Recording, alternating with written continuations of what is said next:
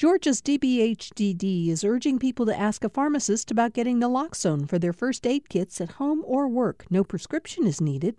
Naloxone can rapidly reverse an opioid overdose and restore breathing. Opioidresponse.info.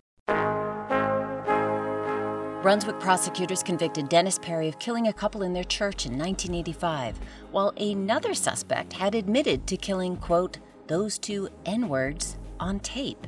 Why would a person keep saying this if he didn't do it? I'm Virginia Prescott. Today on Second Thought, AJC reporter Joshua Sharp gives us the backstory to his investigation of a case that may have let a racist murderer go free. We'll hear about the local deputy haunted by his failure to find the killer.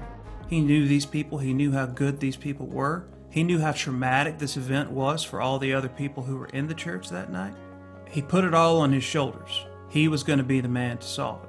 Get details on the investigation just reopened by the GBI, plus novelist Mary Beth Keane. People lying to themselves, I think, is just so fascinating to me to watch, to experience, to observe. Coming up, first the news.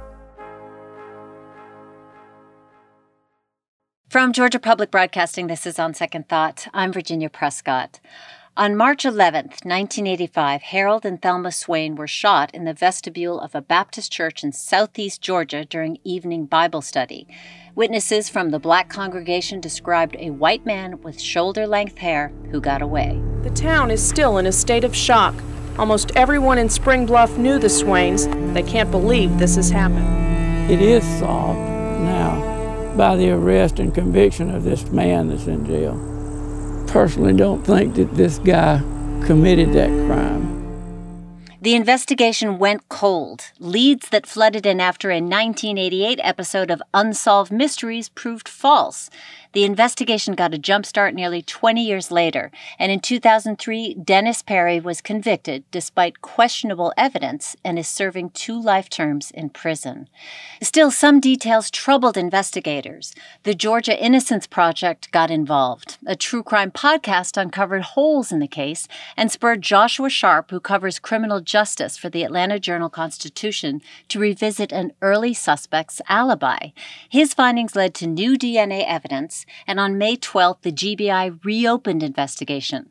Last weekend, the AJC published a long-form narrative and online documentary on this dramatic turnaround in the 35-year-old case. And reporter Joshua Sharp joins us now to talk about what he learned in nearly a year of reporting. Josh, welcome. Thank you. I appreciate it. Well, let's go back to this March night in 1985 when Harold and Thelma Swain were killed. They'd been married for more than 43 years, beloved members of the community in rural Camden County. What did you learn about them and their role there in the small town of Spring Bluff? Well, it's hard to put it much better than what you said. They were beloved. I mean, I just never found anyone who had anything bad to say about these people. And to the contrary, everyone had just glowing things to say about these people. You know, Harold Swain was someone who, you know, he was a retired pulpwooder, and he spent his time after that just sort of helping people. He would go to neighbors' houses and ask if they needed help with yard work for no reason. He would just show up. Hey, do you need anything? What can I do for you? How can I help you? And that is sort of how he is remembered around Spring Bluff, and this person who you would never think would fall victim to a crime like this. And his wife, Thelma, was, you know, much the same. She wasn't out in the community quite as much because she was a homemaker, and she doted after their adopted daughter, but she was very active in the church. She took minutes at the church mission meetings. She was involved in their outreach to people in need in the community. And, you know, speaking with people who knew her, there's one story that always sticks out with me, and that was that one of her brothers was in World War II, and he came back just really damaged from the experience. And when he needed a place to go and deal with this traumatic PTSD that he had, that she brought him into their home, and he lived there, and she helped him fight through these just explosive, terrible flashbacks that he had for years and years. Just both Harold and Thelma, from everything I've ever heard, were 2 people who had just gigantic hearts. Well, the church that you mentioned, Rising Daughter Baptist Church, based on witnesses to the crime, what do we know about what happened in their final moments? So what we know about what happened is that a man came to the church about 8:45 p.m. on that night, and this woman named Vanzola Williams was walking out of the church. She had to leave to go pick up her daughter. Vanzola Williams was leaving the church when a man with long blonde hair approached her and pointed to Swain, saying he wanted to speak to him. Williams went on her way and left the two talking. The witness statements seem to suggest that Harold did not know this person. So Harold went to talk to him, and, the witnesses said that nobody really paid much attention to this because people were all the time stopping at the church asking for gas money or food or something, and they were always happy to help. So they went about their business as Harold was in the vestibule talking to this man. Then all of a sudden, before I could get the car door open, I heard the shots, 4 shots. And Thelma knows what that must mean, and she runs to the vestibule to try to help save her husband. And as soon as she arrives, the gunman shoots her once in the chest, and they both fall dead there in the vestibule together. Well, it is just a terrible scene, and one of the first to the scene was Butch Kennedy, sheriff's deputy at the time, who was put on the case. He knew the Swains personally. This is not something local law enforcement dealt with often. So first, give us a sense of who Butch Kennedy is and why he was so critical to the story as it unfolded. Well, Butch Kennedy is sort of a born police officer. This man grew up in the Telfair County Jail. His father was the chief sheriff's deputy in Telfair County, and his family lived in a suite under the jail. And he idolized his dad. He liked everything about his dad, so he wanted to follow in his father's footsteps. And, some of Butch Kennedy's earliest memories in life are chatting with inmates there at the Telfair County Jail. They used to there was one who used to make him toys. These are good memories for him. He just wanted to be in that world, and he had some success. He ascended the ranks at the Camden County Sheriff's Office. And then when he got on this case, he knew that he's the lead investigator. He knew that this was something that he had to solve. He knew these people. He knew how good these people were. He knew how traumatic this event was for all the other people who were in the church that night. He put it all on his shoulders. He was going to be the man to solve it. And he worked very hard through the years. He and his partner, Joe Gregory, worked very hard, and they had assistance from other investigators and deputies and GBI agents as well. But they were the ones leading the charge in this case. Well, you've spoken to Butch Kennedy many times over the course of your reporting. In the AJC's documentary about the case, you can hear he is just still devastated by it. It's so easy to pass by here every day. Not every day, every other day, or every 3 or 4 days. But it's not easy to pass by here without thinking about it, or waking up at night and thinking about it. I see them back in the church, laying on the floor. Somebody just took them away. That is Butch Kennedy there speaking about the double murder of a black couple in 1985. I'm speaking with Joshua Sharp, who covers criminal justice for the AJC. He looked into this case and revealed some evidence that has kind of dramatically changed the course of this case and has reopened an investigation by the GBI. Well, as you mentioned, Joe Gregory from the GBI partnered with Butch Kennedy, and together they began to hone in on a suspect, Donnie Barentine. He was involved with drug trafficking in the Florida Panhandle, was seen at a party there waving around a gun, calling himself God. I can give life, I can take it away, and I've taken something, the lives of 2 black people in a church, he said. Well, they're still circling around him. They never went to trial, by the way. They come across another possible suspect, a man named Eric Spar. Who is he, and what's his possible connection to the murder? So Eric Spar is a man who grew up mostly in Brunswick, but he did also live off and on and spend a lot of time in the area around the church. And he came up on the police radar in 1986. And how this happened was the family of his ex-wife came forward to Butch Kennedy and said that we have Eric Spar on tape saying that he killed the Swains. And Butch hears this tape, according to the police records, and he goes to interview the ex-wife. And the ex-wife gives a really remarkable set of details to Kennedy. She says that she left Eric in the same month that the murders happened a year earlier. And she said that there was one night where he had come home not wearing the same clothes that he had worn the night prior. And she said that happened during the same week of the murders. She also said something about a key piece of evidence, according to Kennedy.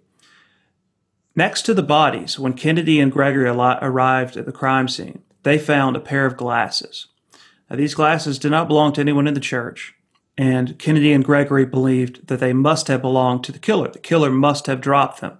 So Kennedy was interested about these glasses. And Spar's ex-wife told a story about some glasses. She said that Eric had a pair of glasses that he lost sometime before the murders. And he got 3 different pairs of glasses and sort of cobbled together one new pair for himself. And Kennedy knew this could explain these glasses because the glasses that were found in the vestibule were made from different parts of several different pairs of glasses. And they also had transmission fluid on the lenses, and the lenses were also pitted and worn as if they'd been worn by somebody while welding. Well, Spar's ex-wife told Kennedy that he had done welding work and he'd worked on cars as well. So this made Kennedy very interested to see what she would say if she saw the glasses. So he goes back to the sheriff's office and he gets 3 pairs of glasses, which he say look similar to the ones found in the church. And he shows Emily, Spar's ex-wife, these glasses. And he says, "Do any of these look familiar?" And she picked the pair from the church. Mm-hmm.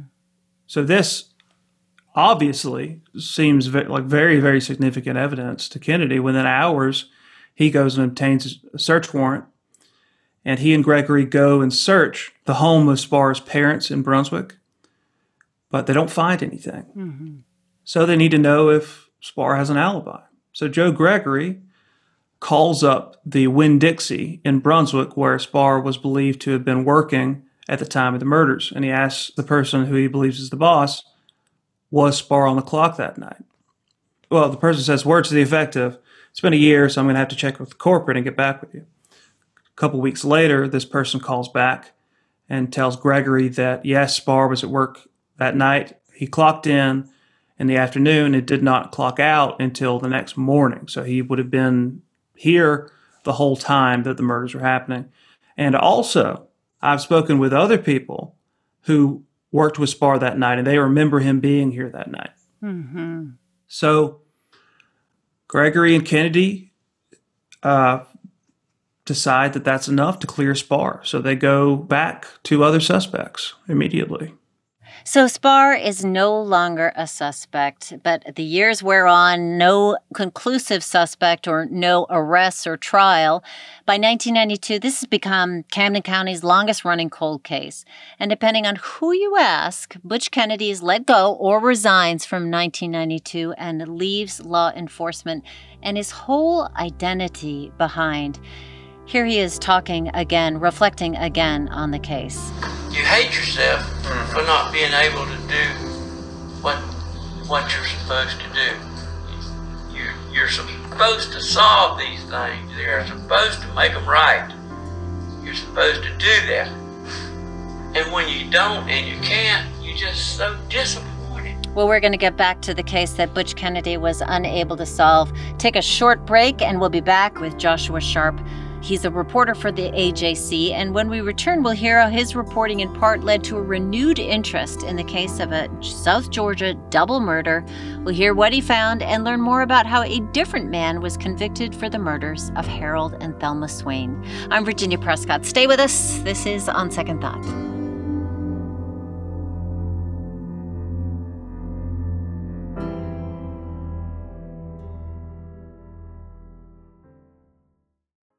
We are back with On Second Thought from GPB. I'm Virginia Prescott. We're picking up on our conversation from before the break with Joshua Sharp, who spent the last 10 months looking into the double murder of Harold and Thelma Swain in rural Camden County, Georgia, and the man serving 2 life sentences for murder who maintains his innocence. The GBI reopened the case on May the 12th, thanks in part to Sharp's reporting. When we left off, the case had gone pretty cold. The lead investigator, Butch Kennedy, had been removed from his position. And then the sheriff rehired a former deputy, Dale Bundy, on a 1-year contract to take over the case, focus only on that. This was in 1998. Bundy talked to an eyewitness at the church who had fainted, actually, when she saw the killer initially. And she led her to a woman named Jane Beaver. So Bundy goes and talks to her. What did she say? So Cora Fisher had been in the church and had fainted as the gunshots rang out. And Jane Beaver had gone to Cora and another woman who'd been in the church back in the late 80s, apparently, and shown them a picture of Dennis Perry and said, "Does this look like the killer?" And that is apparently how Cora Fisher comes to believe that Dennis is the killer. Mm-hmm. Because she sees this picture, she says, and faints. So Bundy goes and finds Jane Beaver, and she tells him that Dennis and her daughter had dated, which was accurate, before the murders. And she says that there was one day, about 3 weeks before the murders, that Dennis came over to their house to visit. And this was after they broke up. And Jane Beaver says her daughter was not in the room to hear this, but Dennis told her that he had tried to borrow money from Harold Swain, and Harold Swain had laughed in his face. And because of that, Dennis was going to kill him. Now, Dennis Perry had been a suspect, but had been cleared by Kennedy and Gregory because he had a solid alibi. But then this case moves along. 15 years after the Swains were murdered, Bundy arrested Perry. Now, 15 years after Harold and Thelma Swain were murdered, Camden County Sheriff Bill Smith has even more reason to think about them. That's because the couple's alleged killer is now behind bars. I always thought that somewhere in these files there was the clue that would sort of unravel the whole story. And I've got to thank Mr. Bundy again for bringing that information to light. And this is where it seems a glaring failure of law enforcement stands out. Perry gets questioned by 3 investigators in Jacksonville, Florida. There's no recording, and only the word on the notes of the investigators submitted as evidence of what they say is a confession. This was all used at the 2003 trial. Defense notes the lack of notation and redundancy and accountability, but it's the testimony of this Jane Beaver that you write fell like a bomb. What was later discovered about her account? Well, for one thing, her daughter, this being the daughter who had dated Dennis Perry, did not believe that Dennis was guilty. That was uncovered by the podcast Undisclosed. Undisclosed also uncovered a document that proved that Jane Beaver received $12,000 in reward money for her testimony, which was not disclosed to the defense. So the jury didn't get to know about that. The jury also didn't get to know that Jane Beaver is someone who, even people who were close with her, regarded her as someone who was an unreliable narrator because she'd been through hell in her life. She had lost a couple of children. She had lost a husband as well, I believe. And the people who I've spoken with who knew her said that each of these things added up to make her just this traumatized person who was not always in touch with reality. Mm-hmm. Some friends, I think, lovingly called her Crazy Jane. Well, nonetheless, there's a guilty verdict returned for Perry. He's given a split-second choice between the death penalty or 2 life sentences if he waives his right to appeal. He did choose the latter. What has life looked like for him since? Well, since then, life for Dennis Perry has certainly gotten much worse. He's been behind bars for 20 years now, praying for someone with the power to do something about it, to believe that he's innocent. And, after he goes to prison, he says that he ends up breaking it off with his wife because he doesn't feel like she had signed up for this, had not signed up to be married to a man who was going to be in prison for the rest of both of their lives. and he goes through what I can imagine are a few years of despair. And then another woman comes along, a woman who he had known for years off and on in Camden County. He had never dated her, but they knew one another. And they start exchanging letters, and they end up falling in love. And they end up getting married in 2009 at prison. And they just, talking to Dennis about his new wife, Brenda, and talking to Brenda about Dennis it's just a love fest. I mean, they cannot say enough nice things about each other. They are so madly in love, and they have been all this time. And, their lives right now pretty much revolve around Dennis's trouble, and they dream of the time when they can be together. Some things that folks might not think about is that 11 years they've been married. They've never been alone together. Not once. Not once have they been alone together. They see each other once a week for 5 hours at a prison in Coffee County. And they sit on opposite sides of a table, like a cafeteria-style table. Guards are watching them. Other inmates and their relatives are around. Neither Dennis nor Brenda can cross the center line of the table that they're sitting on. And if they get too close, guards admonish them. And they just long for the day when they can have that. And Dennis has become very, very spiritual and religious over the years. And he told Brenda recently that he's going to pray his way out of prison. That's what he's going to do. And she has a lot of anger at the way he was done by the criminal justice system, and he talks her down from that. He tells her that there's no point in holding a grudge. We need to just wait, and this will all work out. This will all work out. What a story you have come upon and reported on. Joshua Sharp is my guest. He covers criminal justice for the AJC and has been working for almost a year on the double murder of a Black couple in 1985. His work, along with that of the Georgia Innocence Project and King and Spalding, a law firm working pro bono with them, have led to the GBI reopening the case earlier this month. Let's get to your role, because this is a critical part of where your work comes in. You started to look at Eric Spar. Now, to review, we know his ex-wife, Emily, said that he confessed to killing the Swains. There's a tape that the family has of him saying, "I'm the mother effer who killed the 2 N-words in that church." She identifies the pair of glasses. His second ex-wife also said that he boasted about killing the Swains. So you go back and check on his alibi. What did you find? Yeah, so when I came into this case, I wanted to see what had not been looked at. And, after 35 years, there had been a lot of investigation on this case. And it was almost as if there was hardly anything for me to look at. But one thing that it seemed like could use more scrutiny was Eric Spar. And I needed to do a couple of things with Eric Spar. I needed to find his ex-wives if I could. Now, one of his ex-wives has passed away, and the other one is still alive. So I went and I talked to her, and I said, is this true? Did he really tell you that he killed the couple? And she said he did. So I said, okay, if he keeps saying this, why would a person keep saying this if he didn't do it? So I decided that I needed to look at this alibi and see if, what I find there. I needed to talk to his boss who had given this alibi information. So I set about trying to find the boss. And the boss is listed on the documents as Donald A. Mobley. One thing in that document from Gregory's conversation with Mobley stood out to me.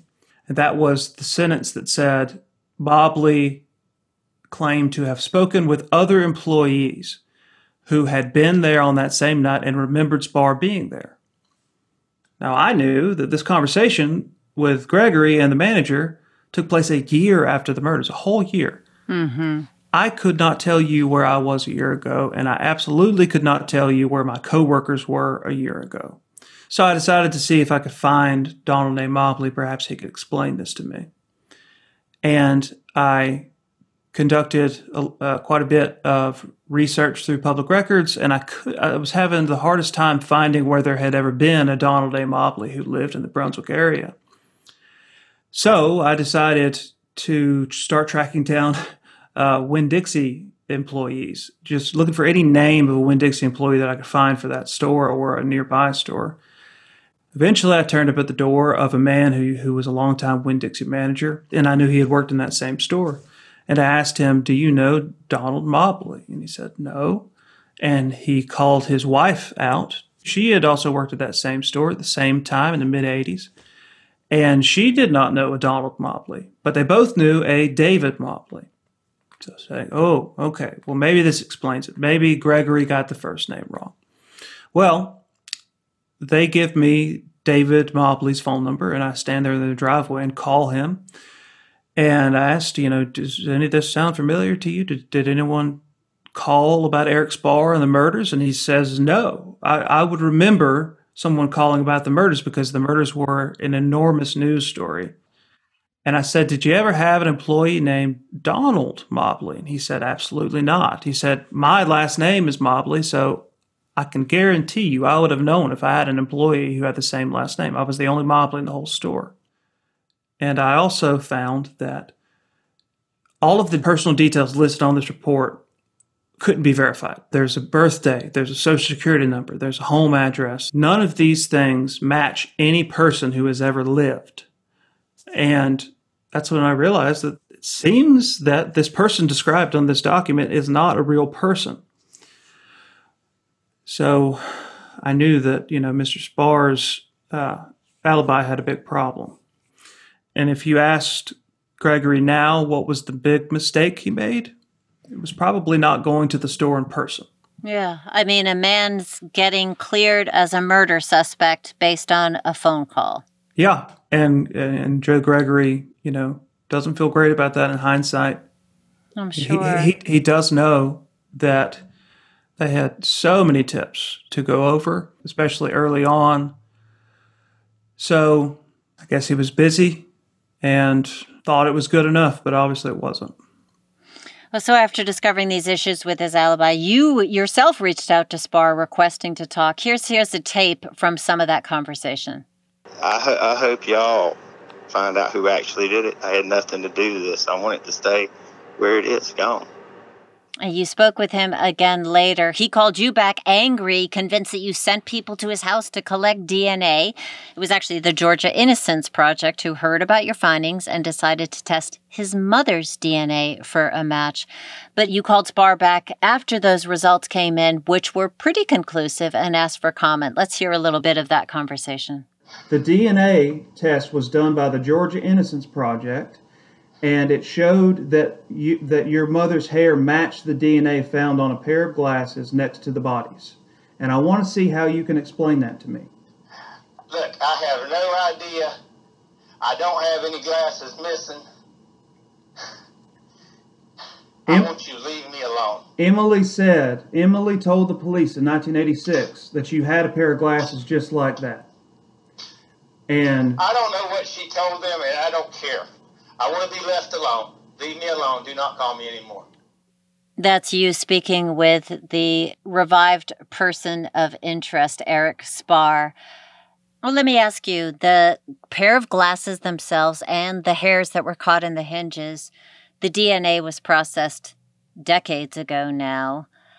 They can't retest them. They can only use the old data that they have on that. Where do you see this case going in the near future? Well, so on the DNA, the only time that the hairs themselves were ever tested was in 2001. This was ahead of Dennis Perry's trial. And these hairs were caught in the hinge of the glasses that were found next to the bodies. And Dennis Perry's DNA did not match those hairs. And Donnie Barentine, the other key suspect in the case, did not match those hairs. And sometime since the trial happened and now, the hairs have gone missing. So if you still had the hairs, then you would have 2020 technology to test them. But as it stands now, we're stuck with 2001 technology to test those hairs. And the best that they could do in 2001 was a mitochondrial DNA test, which can tell you the maternal line of the person who the hairs belong to.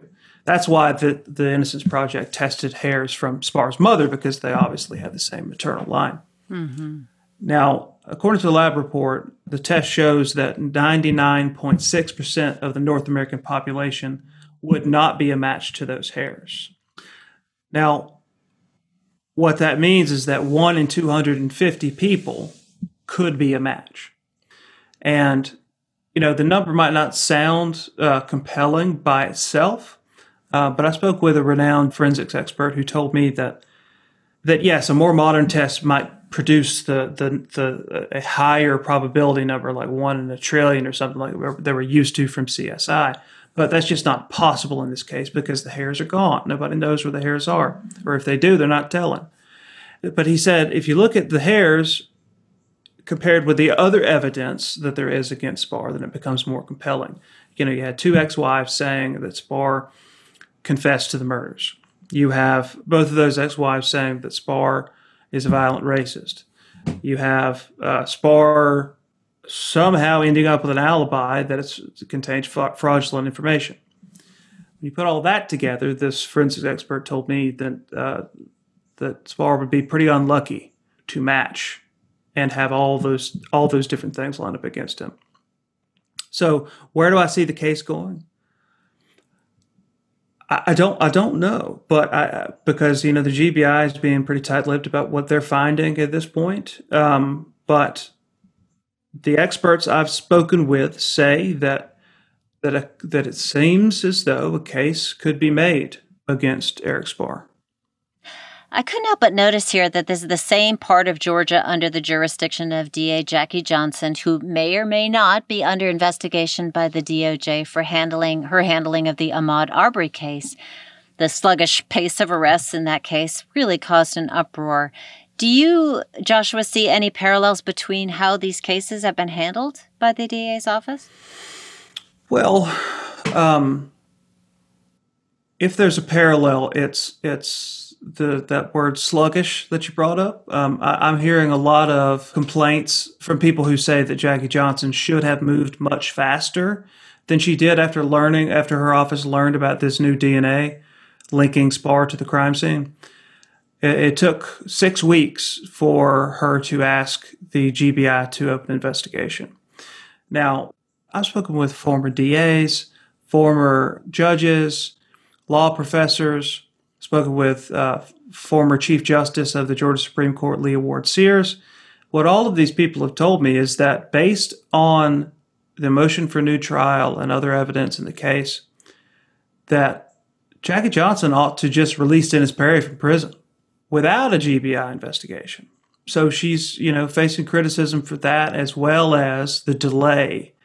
And the big thing that people have been upset about with the Arbery case is that it took so long for his alleged killers to be arrested. His killing happened in February, and the arrests were only a couple of weeks ago. And here we have another case where Jackie Johnson knew for 6 weeks about exculpatory DNA evidence in Dennis Perry's case and did not act until after 6 weeks to ask the GBI to investigate. Joshua, it goes without saying that it's because of your contribution to this inquiry that an innocent man may be exonerated and walk free. How does it feel to you to live with that knowledge? Oh, boy. It's overwhelming. It's surprising. It's surreal. It has been just a crazy whirlwind, this story.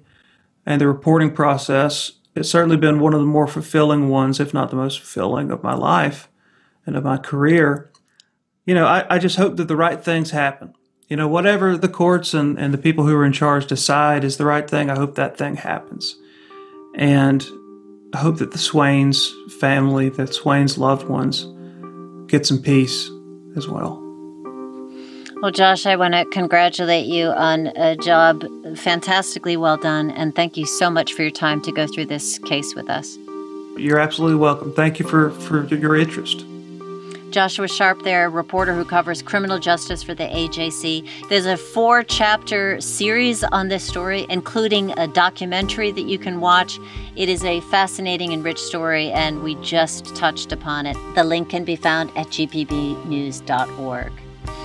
Coming up, a story of mental illness, addiction, and ultimately forgiveness with New York Times bestselling author Mary Beth Keane. I'm Virginia Prescott. That's when On Second Thought continues.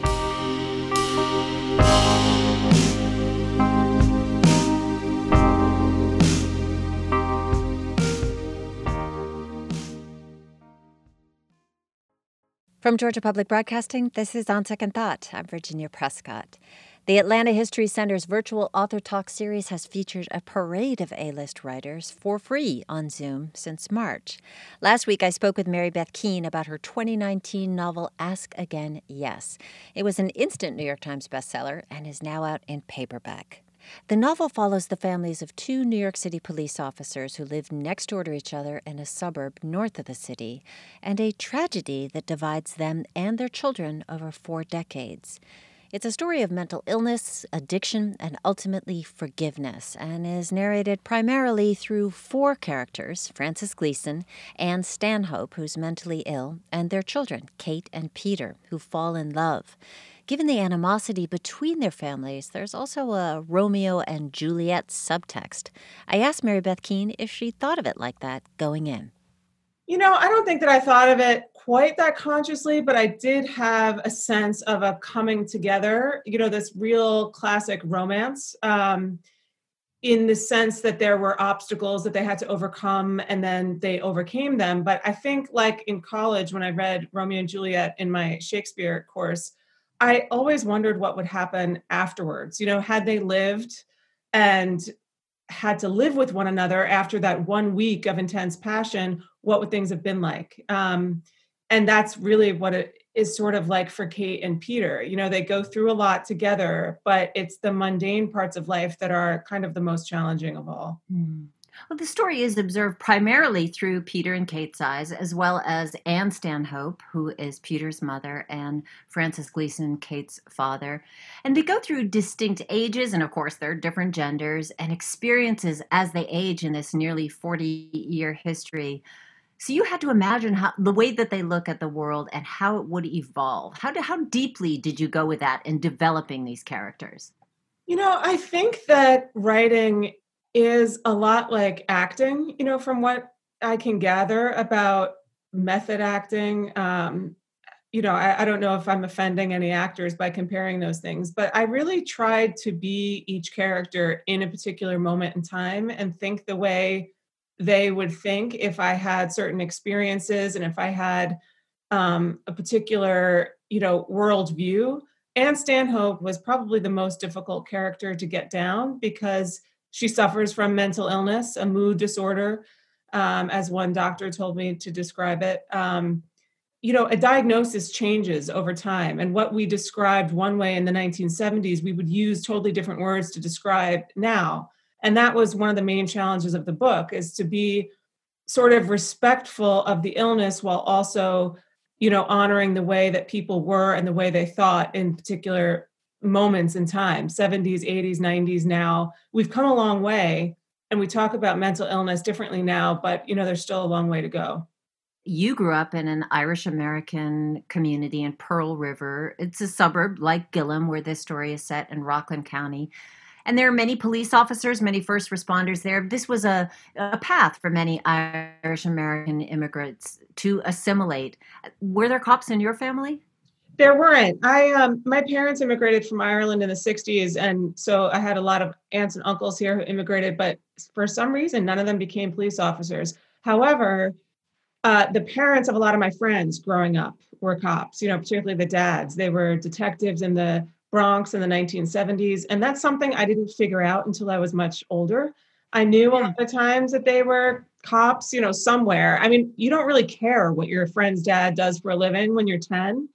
But it was when I got older and I got to college and I learned more about, you know, the Fort Apache years, the Bronx's burning years, what Manhattan was like in that period. When I realized, you know, I started putting 2 and 2 together that, like, Mr. Brennan, who used to like skim his pool in his plaid shorts and his dress socks pulled up to his knees, was in one of the most difficult, precincts during one of the most difficult times in New York's history. And so I guess I just started mulling that over, and how you kind of live one happy-go-lucky life at home in the suburbs and one not happy-go-lucky life, on the job. I mean, they really are their own ethnicity, in a way. Police officers, they speak their own language. A lot of times they only understand each other. They have their own traditions, and, they're closed off to outsiders to an extent.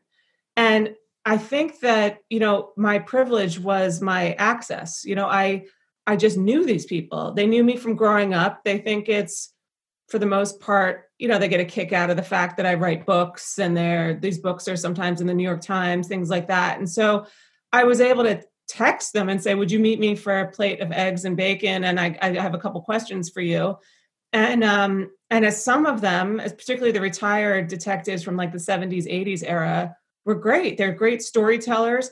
The thing is, every cop story is really polished. I can tell when they're used to telling a story and they've told it 100 times. Sometimes I wasn't really interested in that kind of thing. What I wanted to know was how they felt, how conflicted they felt about maybe their power and their position. And I think a lot of the people I talked to weren't used to, talking in that way. This seems like a rich vein in this book. What is not said? There are scenes of domesticity that absolutely crackle with the tension of people just about to say something, but then not saying them. And you also mentioned trauma and how it is, we know now, carried through generations. In the book, there's mental illness, there's addiction, and we see how it carries on in the lives of the children and the people around them. So what are some of the ways that you looked at that? I think, first of all, I'm always interested in characters who are not that articulate about how they feel. I felt like a fish out of water, I think, when I got to college and I was with people whose parents had written books and had been on television. I went to Barnard College in New York City. And I was of, a family that didn't have any of those things. My dad was a construction worker. I didn't really identify with the reading that I was given in English, literature classes. And so, I appreciated it and I learned from it. But when I started writing, I was really attracted to the type of character who might say a thing and even think a thing, but then feel a completely different way. That conflict to me is really interesting. About the trauma, I think that's the whole thing. That's the center of the book, that some people are able to say, this happened to me and this really hurt me. And some people are just not able to do that for a whole host of reasons. And I am way more interested in the second type of person. Trauma is a really hard thing. It looks differently in different cultures. There's also things that people would not necessarily consider ordinary, like the first person point of view or perspective of being bipolar or having some form of psychosis. So spot on. How did you get inside of that? That was really hard. That was one of the hardest parts of the book. I actually wrote a whole draft without entering Anne's point of view, just because I was really afraid of getting it wrong. And, if people have a person in their lives who's, say, bipolar, or clinically depressed, and my depiction doesn't look like their loved one, people get really upset, and they get protective of their own experiences. So I was afraid. I read a lot of memoirs. I was lucky enough to have two, one psychologist and one psychiatrist in my life who I had access to and would answer questions when I needed questions answered. And at some point, I just had to try going there, because I realized if I only looked at Anne from the outside, the reader would not have as much sympathy for her as I wanted them to have, only in experiencing what she experienced, which I think was based in fear. I think, was I able to sort of find sympathy in my own heart for her? She does things that are not, for some people, totally forgivable, I suppose. But I think when I turned those things over, I realized, almost everything she does is from a place of fear. And I think if you see another human being who is afraid, I don't know, I think it would take a really toughened heart to not feel for that person. But that was hard. That was the hardest part of writing this book, for sure. Paige asks, I'm curious about Mary Beth's approach to developing Peter's alcoholism. Was that something she was always interested in writing about, or did it organically arise? I think the way the novel depicts it is so much more true to life than more extreme renderings. I agree with that. I really appreciate that comment. I think that I had read and seen too many depictions of the fall down drunk, who loses everything. Right. And I was way more familiar with the functional alcoholic who can somehow, by some miraculous thing, get up and go to work the next day. Alcoholism was something that really hit me, I think, when I hit 40 a couple of years ago. It's a mystery to me why some people get out alive and some people don't. I had my first drink young. It was just the way that, I don't know, we grew up around here, and I know that I don't have a problem, with alcohol. I don't know why. And I know some people who grew up the same way I did and who really do, and I can't figure it out even now, but I just started thinking about it more and more. I feel like everyone was getting along, and you'd have your moments and we'd sort of laugh about a big night out. But then at a certain point, there were some people who just could not stop. And I don't know how I got lucky, but it's something that still troubles me, honestly. It's really interesting to me who seeks help and who doesn't, who admits they have a problem and who doesn't, what alcohol means to different people and why. And I do think about it a lot, but I don't think I thought about it my whole life. I think it's something I just noticed, when I hit a certain age. I wonder, you had your actual in real life book tour last year for Ask Again, Yes. But so what is it like for you now? You spent 4 years writing this, to revisit these families that you came to know so well as you're talking about them again. I mean, I really haven't stopped talking about them this year. I was supposed to be on a bigger tour right now than I was for hardback last May. And so this is odd to do all of this from home, but this book has been a real surprise to me and probably to my publisher, if I'm being totally honest. I didn't see this coming, like the way that people are identifying with this story. And so I haven't really stopped talking about them. I have started to be strict with myself about separating what I'm working on now from these conversations, because it can be a little bit confusing to talk about, one group of characters in the evenings and then try to work on a different group during the day. But I'm getting the hang of it. I'm getting better. It's certainly easier to do it from home than it would be on the road. So that's a blessing in a way. But they are definitely with me. But honestly, even from The Walking People, which came out in 2009, I still think of those characters too. I think they're all just going to be with me for the long haul, maybe. Mary Beth Keane, what a pleasure speaking with you. Thank you so much for your time tonight. Thank you so much for having me. I hope everybody stays healthy.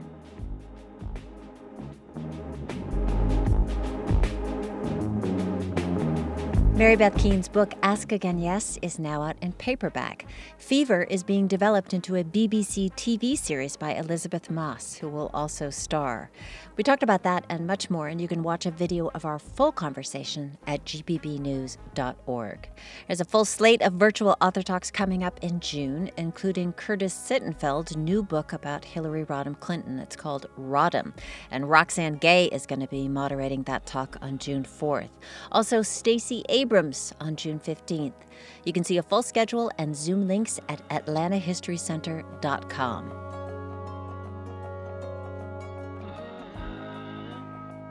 You can find us on Twitter at OST Talk. Our Facebook group is GPB Radio's On Second Thought.